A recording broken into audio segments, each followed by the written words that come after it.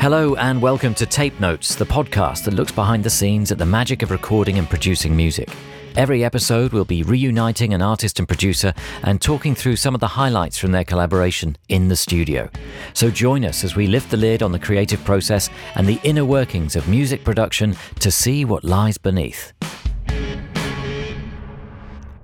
Hello, I'm John Kennedy. Welcome to Tape Notes. In partnership with Focusrite, we have a slightly different episode for you this time, a best of Season 3. Some of the highlights of the mini conversations we've had with the brilliant artists and producers we've been lucky enough to talk to about the alchemy of creating music together.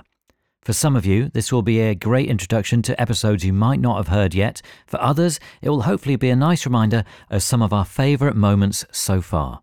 You will hear from Kate Tempest and Dan Carey, Nitin Sawhney, Floating Points, Tune Yards, Jamie Liddell, Cold War Kids and Lars Stahlforce, The Lumineers and Simon Felice, and Easy Life and Rob Milton. And to start, we have Ibeyi and Richard Russell.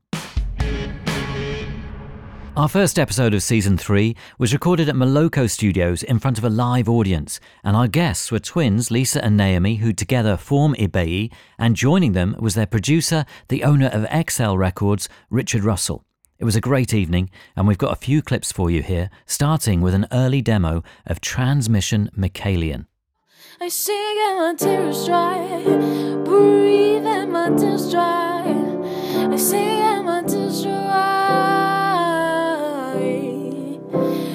And then I've got a demo rhythm track as well, I think. It was so pop.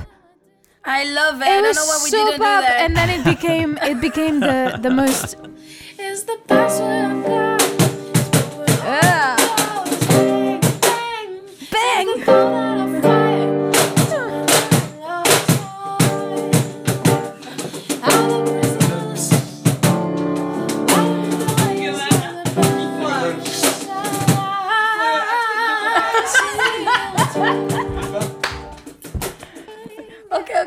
Okay.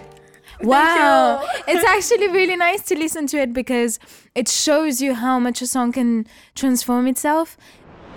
Richard is really good at saying, this is it. This is its essence. Let's stop now. Yeah. Because it's like cooking in that regard. Like, take the cake out of the oven. Cakes don't just keep getting better and better. Yeah. The longer you leave them in, there's an optimum moment to say this is done. Yeah. And then make another one. But you need to do a taste test as well to see what extra elements a track might need. But you know how we do that? Really No. Yes, we do that. That's Oh, something yeah. you taught us.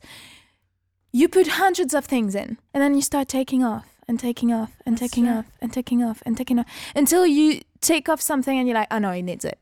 And then you take off something else and you're like, okay, I take it off. And then you take off something and that it needs it. And then when everything you have in your song is something you can't take off, your song is done. So that was the first beat. That was the first bit. Which I was We should really... use that. It's good. It's good. It's like army-like. That need to be hip hop, no? Hey. So this beat was great. I loved that beat. I was really proud. The song was getting, build. Everything is She was good. proud. And then I went to the loo because I needed to go to the loo. And when I came back, the beat had changed. No. This one. And I was like, why are you making a beat where it looks like we're in a car and like kind of driving? And we're like, we love that. And Richard and Naomi were so in love with the beat. And I was like, no. I was like, you can't change the beat while She I'm was in a the little toilet. bit mad.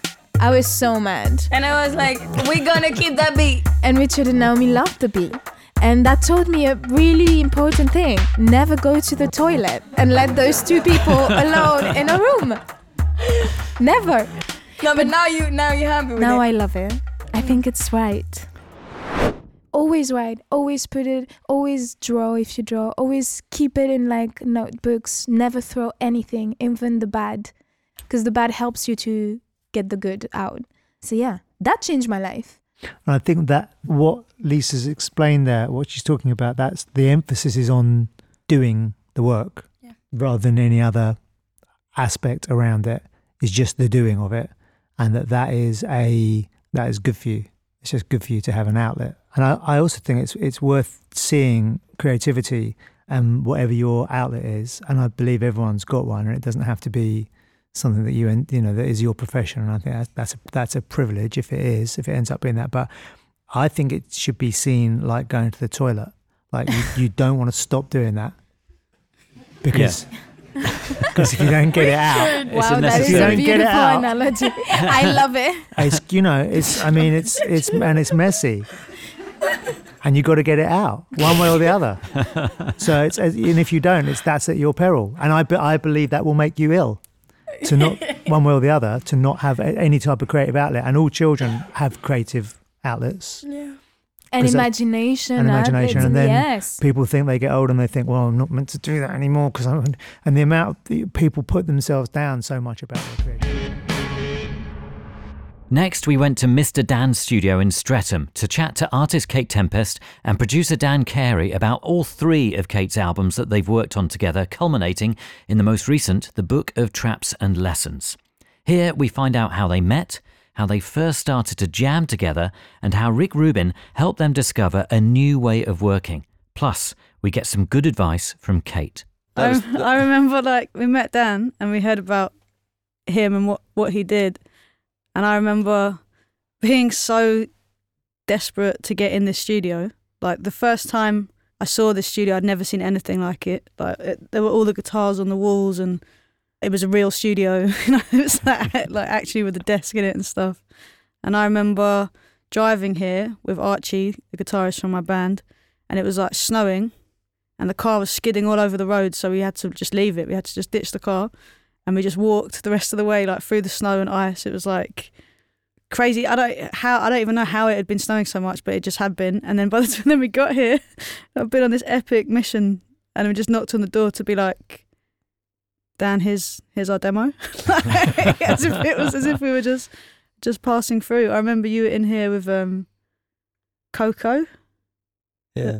And she was singing, and I was like, wow, there's a real artist in the studio. But I knocked on the door, and suddenly I was like, right, how do I make this appear like it's not completely insane that we've just, me and Archie covered in snow, we just bought our demo. Can we come and record with you?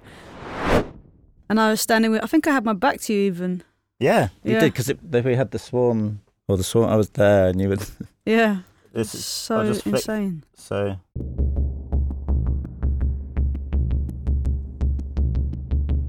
That's the Metasonics drum machine. That's the CR8000, and then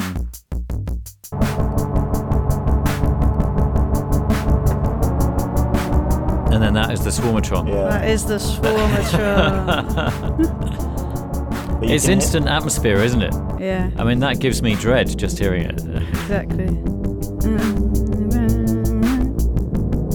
So this is a hammer. This is the song that became a hammer.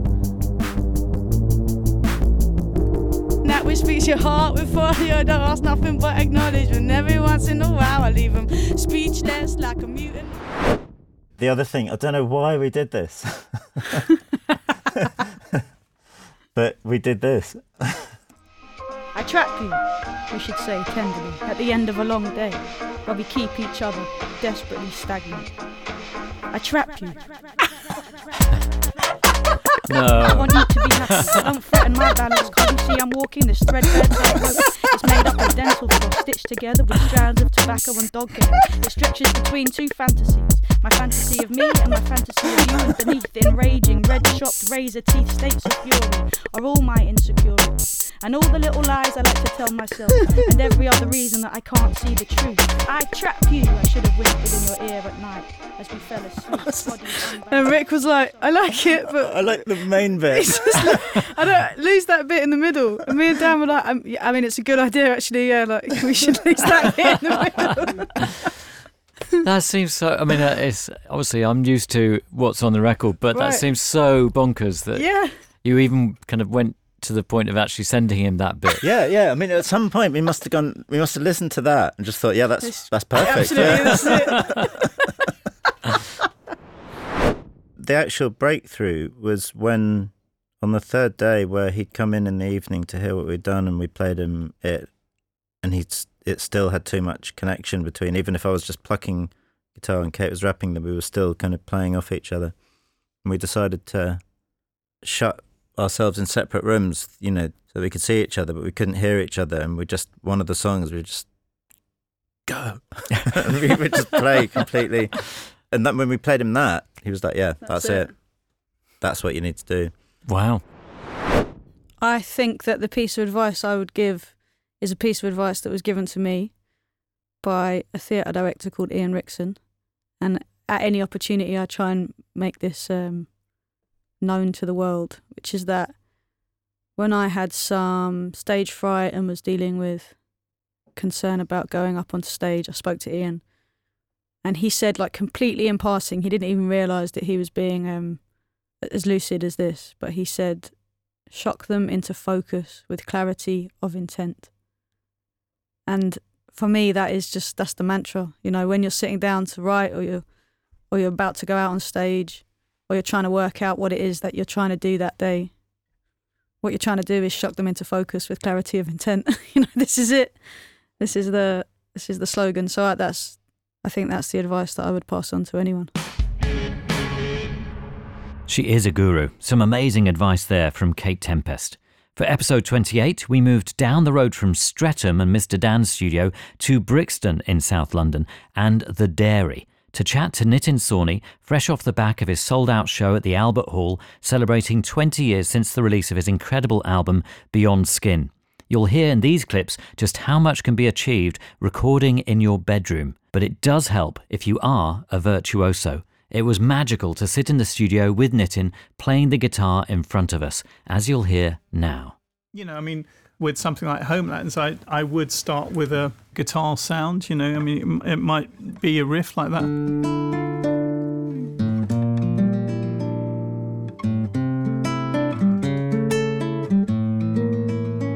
So it'd be just something like this as I'm playing now. And then on top of that, you build all the different elements. But there's something very powerful about that. There's space within that to feel something.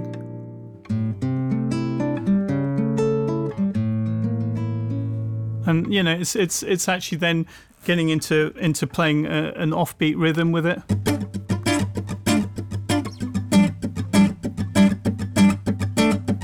And so sitting in your bedroom in Tooting, you would...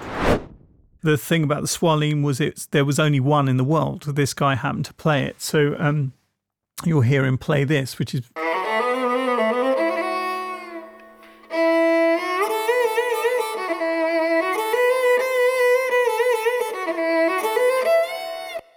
So it's just kind of, you hear it cut off, which is kind of like how I was doing things at the time, because that probably came from a sample, as in, I would recorded it and then stuck it into my Akai sample at the time and just played it. And there was a roughness to certain things. Sometimes I'd take my finger off too quickly or whatever, and it would just cut things off, but then I'd kind of leave them like that because I didn't mind the roughness. Yeah.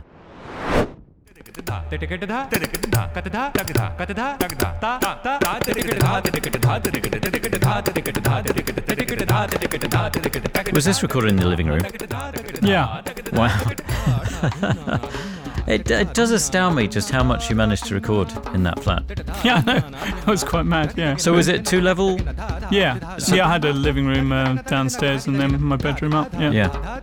And you were saying that you ran cables down the stairs, so they would plug back in. The microphones would be in the room, and then the cable would go back upstairs into the computer. Yeah, although I think they just did this in my bedroom. So right. I gave them 2 SM58s, and they would just went for it with a click track, and then I put the beat underneath. Yeah. So listen to this.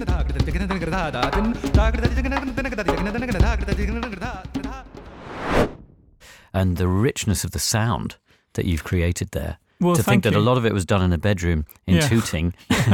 Well, it was weird because workarounds, like finding workarounds to make things sound the way I wanted them to sound was actually quite a challenge at times. But in looking for workarounds and to design everything ergonomically so that I could actually reach whatever I needed to at any given moment and try to create a sound that I was interested in creating, that actually meant that I paid a lot more attention to the end result, and I was just constantly listening all the time. Sometimes when we have the aid of computers, we can be deceived by our eyes when we look at graphics. But I think, at the time, I was always just using my ears to really judge whether things were right. Yeah, and listening through speakers or listening through headphones?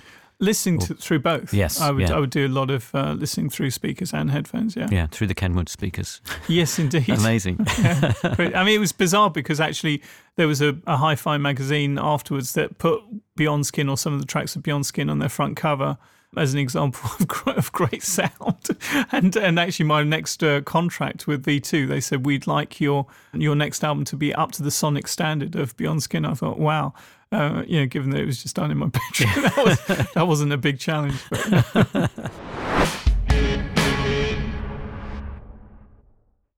You may have heard us talk about Tape It before, and if you haven't, then let me fill you in, as they are the sponsor of today's episode with a fantastic offer for you. Tape It is an iPhone recording app made by musicians for musicians. Many of our guests on Tape Notes, music industry friends and listeners rely on voice notes to record their early ideas. People like the Lumineers, Ezra Collective and Fred Again have all shared recordings with us made on voice notes. But what you wouldn't have heard are the long pauses where they're searching for those recordings. We wouldn't want to put you through that. As you can understand, organising and finding the right notes, let alone a specific part, can be a nightmare. Tape It solves all of that voice memo chaos with intuitive labelling features, including automatic instrument detection, markers and collaborative mixtapes, meaning you can share band practices, organise set lists and brainstorm ideas with co-writers and band members. Plus, you can record straight from your lock screen and attach text and photo notes to each recording. One of our favourite features within Tape It Pro is that you can record in stereo using 2 microphones along with gentler dynamic compression to give a much more natural sound than any of the usual apps. It's a huge upgrade to the microphone and all-round audio quality. It really helps support the podcast whenever you engage with our sponsors. So if Tape It sounds like an app you'd use, then do us a favour.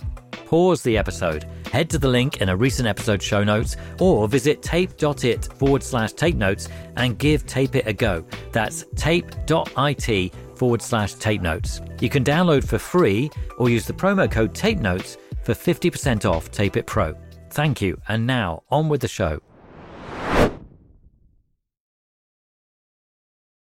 Did you do it? Honestly, Tape It is fantastic. All of the Tape Notes team members are complete converts, and excitingly, some of our guests have started to use it as well, so I really would recommend checking it out. Nitin Sawhney proving that it doesn't necessarily matter what equipment you use as long as you have good ears. Someone with a great pair of ears is Sam Shepherd, otherwise known as Floating Points, who, like Nitin, began with a bedroom studio setup. So my studio's in my bedroom. When I was living as a student in King's Cross, and I bought this API desk, and that was in there as well. And I'd have to crawl, and this stand for the desk is I bought it off Katie Tunstall actually, and I had to crawl underneath it to get into bed. And I remember when I went to check out the stand, I was checking underneath. I was like, well, is there enough space for me to crawl? And that was the first thing I think I mixed on it. And I just remember being so stoked at how good that sounded. Because I don't know what I'm doing. And I really don't know what I'm doing. I just know what I like the sound of. And, a compressor, I don't know what a compressor does, but, well, I do. But I think, I just basically think, I need some control over the dynamics here. I turn it on, put the sound through it, turn the knobs until it sounds better. And then A, B it on off bypass, and it's like, oh yeah, that's better. It's usually louder. That's what happens. When I listen to musicians, I want to, if I see a cellist embodying a cello, I want to hear into their soul. And I feel like it's fairly easy, however ropey you are as a cellist, because you're physically connected to that object, and you're.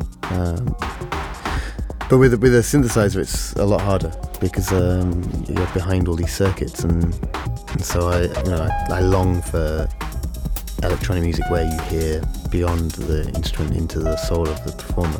Yeah, and that's something that that's my entire search, my entire practice is that. So sure, someone could probably dial in this sound, but you have to play with the modulation whilst you're playing it in order to, I guess, convey the soul of the instrument. Yeah, fascinating. I quite like recording things in reverse, so I'll write it out the way I want to hear it. I love this with strings, and then I'll invert the sequence, which is, like a classical standard thing to do, just like write the notes backwards basically, and then when you play it back, you play it in reverse, so you get this. Because that's basically I'm playing the line I wanted to hear, but playing it in reverse. Yeah. I've flipped the audio, so you get the kind of the bend of the notes. Sam Shepard, Floating Points, in episode 29, where we got to go to his current studio, EMS4 in Shoreditch, London. It really was an Aladdin's cave. It's well worth looking at our Instagram page to get an idea of what he's got in there. Incredible. You'll be blown away, honestly. And from London to Oakland, California, and a transatlantic hookup with Merrill Garbus and Nate Brenner of Tune Yards to talk about their amazing film soundtrack, Sorry to Bother You. We start with Merrill building a loop. 120, a great BPM, but I'll have that going, and then that will inform the length of the loop. And sometimes I will, let's see what this all came from. Whoa, what was I doing?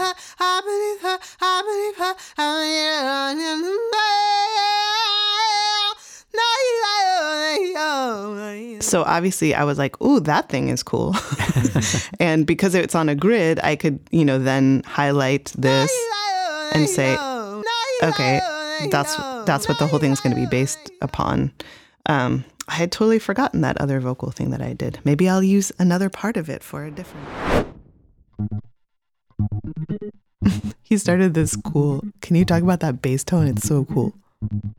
Well, I think I just played kind of a simple bass part, but then I wanted to gate it to give it that kind of almost like a synth arpeggio type feel. So it's being gated through this. Oh yeah.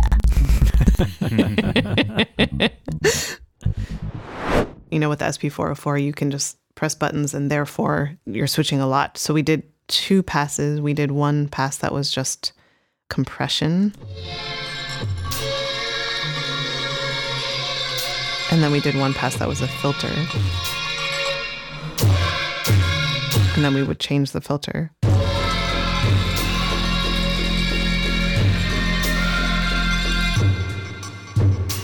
And then the idea was that we would splice these different effects. So, right, like you said, one is going down a hallway to a bathroom, one is getting distorted through some weird radio. And then the idea was to be able to splice those together so that,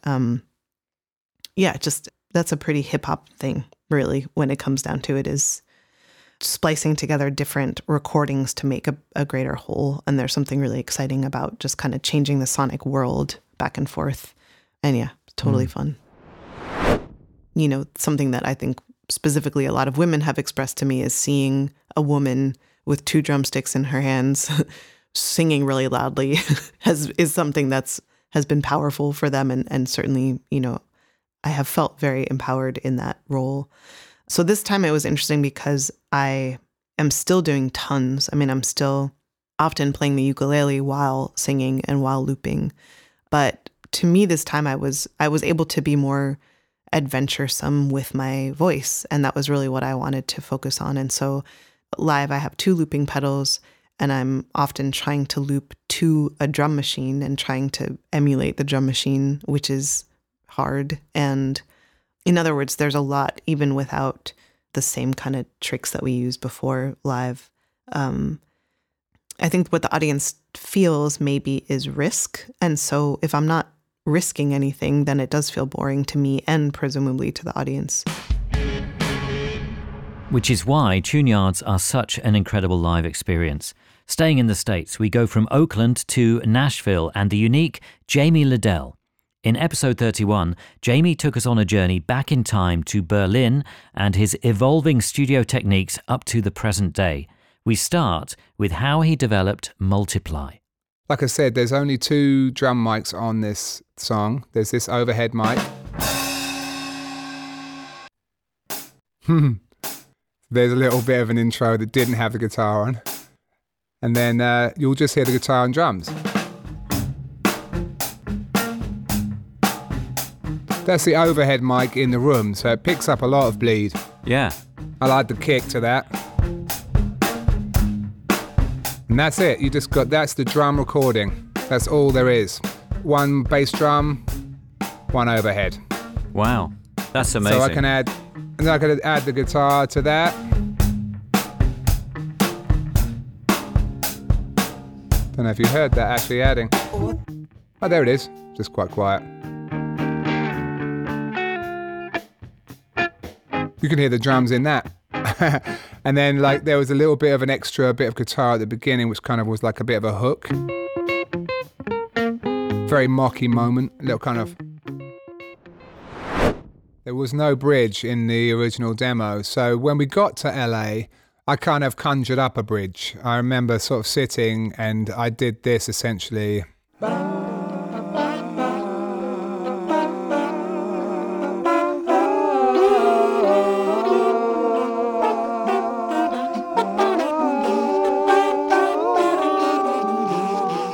Just my usual kind of scrappling of like multiple Marvin-esque kind of overlaying parts to indicate to, you know, musicians of what it should be, which was this.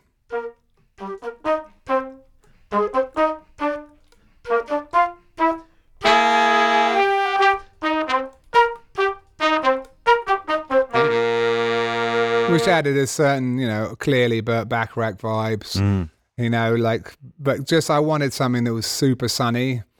And so with everyone playing in that bridge section,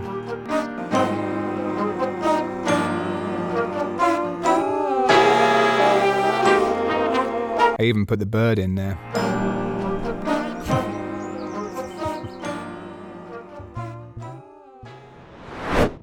I guess my advice now, and I guess it was Prince's advice before he died, was try to hold on to your master recordings.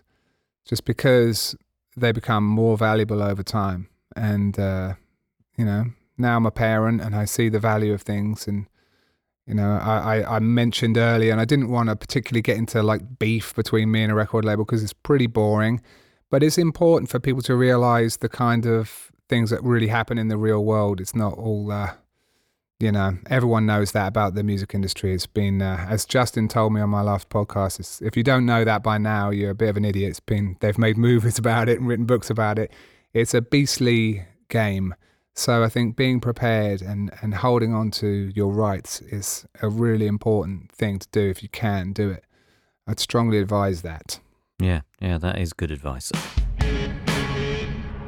Very sound advice there from Jamie Liddell.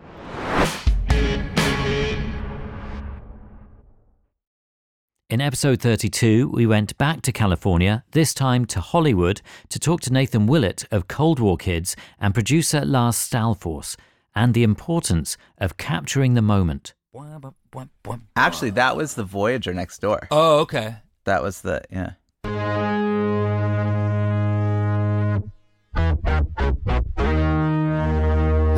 I love that sound.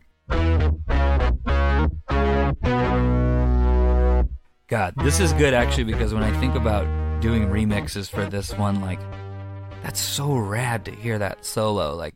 There's so the thing about Nate too is you only get it once. He can't play it again twice.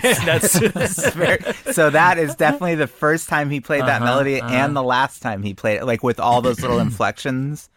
That's the beauty of Nate. It all comes out, but you gotta grab it because it might never come out that way again.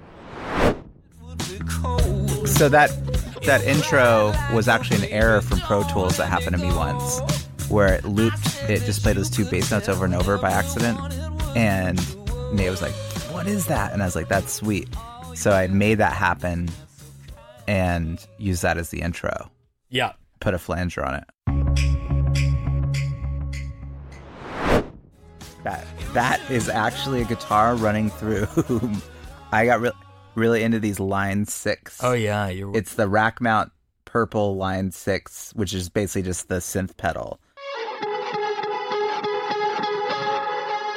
Which I think I got literally that day. And I was like, oh, let's try this. And you were like, we put it in there and it's sidechained. Yeah, right. But that's the thing, is like, if you get that one little piece of gear and it gets you something, it was, it was worth it for that. Yeah. That's how I sleep at night, at least. Yeah. Do you have any advice for people? I mean, mine is just start doing it. Like, whatever you have, whatever gear you have, whatever bands you're working with or artists, just do as much as you can, because the more you do it, the more you learn and the more experience you have. I think that was when I started. I interned at a big studio, but I just started collecting things to do it on my own, and I was doing stuff in garages and wherever, and always pay attention to what's happening in music as well. Just listen to new music, even if you don't think you like it. Always be aware of what's happening. I think is something that a lot of people, they stop doing that. Yeah. Lars Stalfors reminding us to stay in touch. For our next episode, we met up with Wes and Jeremiah of the Lumineers and their producer Simon Felice when they were over to play at the O2 in London. We start with Wes sharing the exceptional very first voice note of the song Gloria. Gloria, you got to make it right. Gloria, we're staying out tonight. Oh. So I was riding a motorcycle and it was fall, and so there was this beautiful leaves, and took a buddy we went on a ride, and I had been trying to. You got to make it right. I was just riding in a state where you're almost you're almost hypnotized. You know, you're forgetting that your creativity is the goal. I don't think it really was at the time, and I had to stop the bike and get off and record that idea. Gloria, and you're fogging up the glass. Gloria, then I had more lyrics in this coming one. Up too fast. And I was peeing while I was doing this one. So this is all on the same ride? Yeah. Long ride. A lot of time when a singer or a recording artist doesn't think it's going to be the album, that's when they do their most magical moment. So sometimes I'll do some tricks and say, hey, this is just a scratch vocal, just give it a shot. Nobody's really paying attention, and we're in there like, he's about to do this.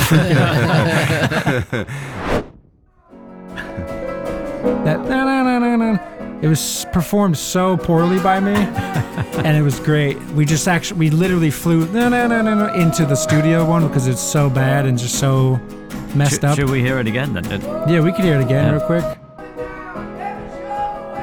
Comes up right here. It's sort of this really simple idea of something I'm not capable to do physically. Thankfully, I don't play this song live too much, so leave it to Stealth, the piano player, to figure that out. But that was something that we flew in, and that's another thing where I think we'd say, if it was our first album, we must re-record it because it will sound better. And now it's sort of like, let's just fly it in. That was, what me and Wes do in Denver before, quote unquote, the real studio. We're recording stuff like it's life or death at that point anyway. So it's kind of arbitrary what's a real take versus what's a quote unquote practice takes. I got advice from, I went to go learn how to play guitar solos, and I still can't play guitar solos very well. But we didn't really pick up instruments with this teacher of mine. His name's Charles Arthur. Instead, we put our guitars down and just talked about songwriting for 6 months.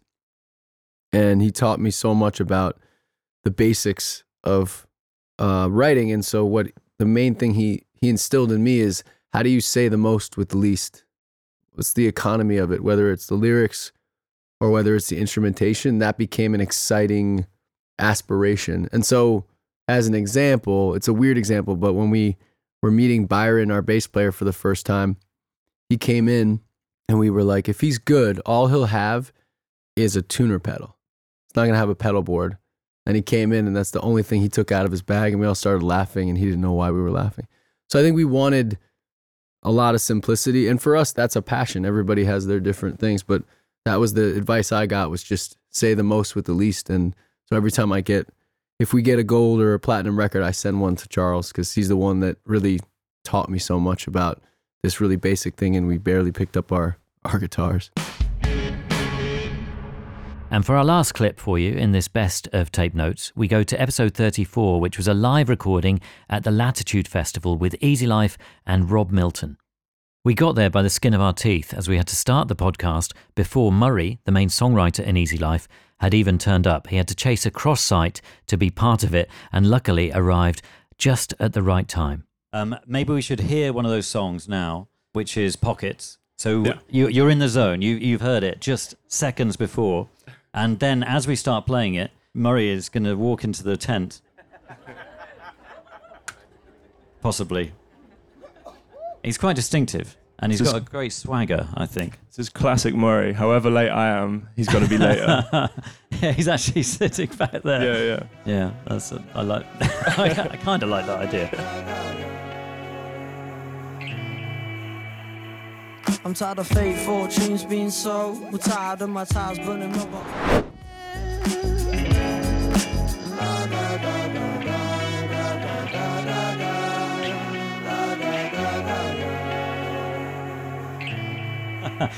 And as if on cue, running, looking like a gazelle running through the forest, Murray McTravers. Great to see you. What an entrance. In my head, the vocal melody was going to be the da-na-na-na-da-na-na-da. There were going to be like words in there, and I played it like on a keyboard, some like twinkly keyboard originally. And then we were talking, and I was like, I'd be good on like a trumpet. And Murray's like, I play the trumpet. So the next day he rolls up with his trumpet. He didn't tell me that he had some sort of like 10-year gap in his trumpet playing career. And it's not the kind of thing that you keep up that easily. So 147 takes later, we've like honed in on a lot of my engineering skills from Murray's trumpet playing. Like learn how to really like. Yeah, if you can record that, you can record anything, I think. Can you give us some examples then of the trumpet playing?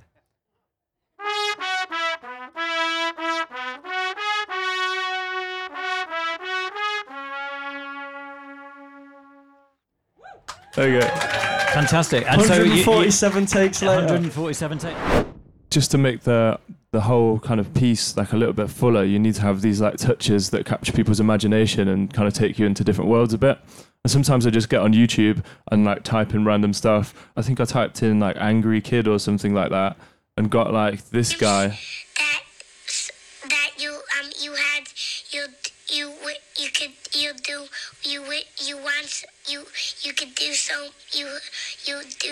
Which I didn't realize was like a famous video. Or there's like a huge like meme, and like everybody on all the trolls on YouTube were like, "Oh my god, you sampled that Dream Kid thing," and we were like, "Yeah, I think so."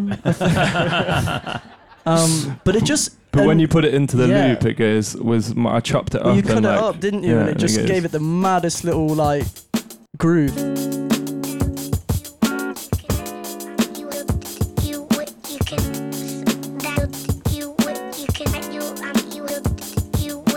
And you can imagine Rob and I sat in the basement just gun fingers going mad to this. We just cut up this little toddler into a beat. This was the best thing we've ever done, you know. Ah, the joy of creation. Murray of Easy Life and producer Rob Milton at the Latitude Festival. And now, to take us home, we go back to Jamie Liddell and Another Day.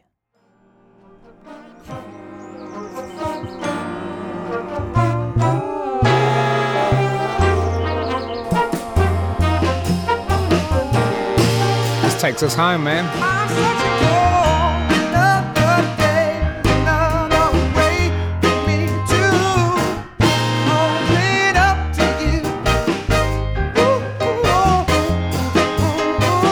And we need those ladies.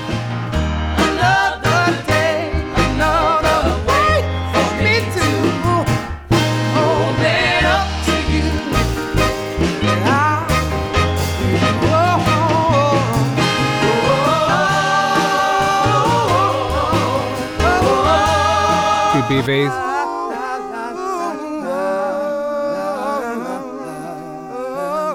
They're all buried in there somehow.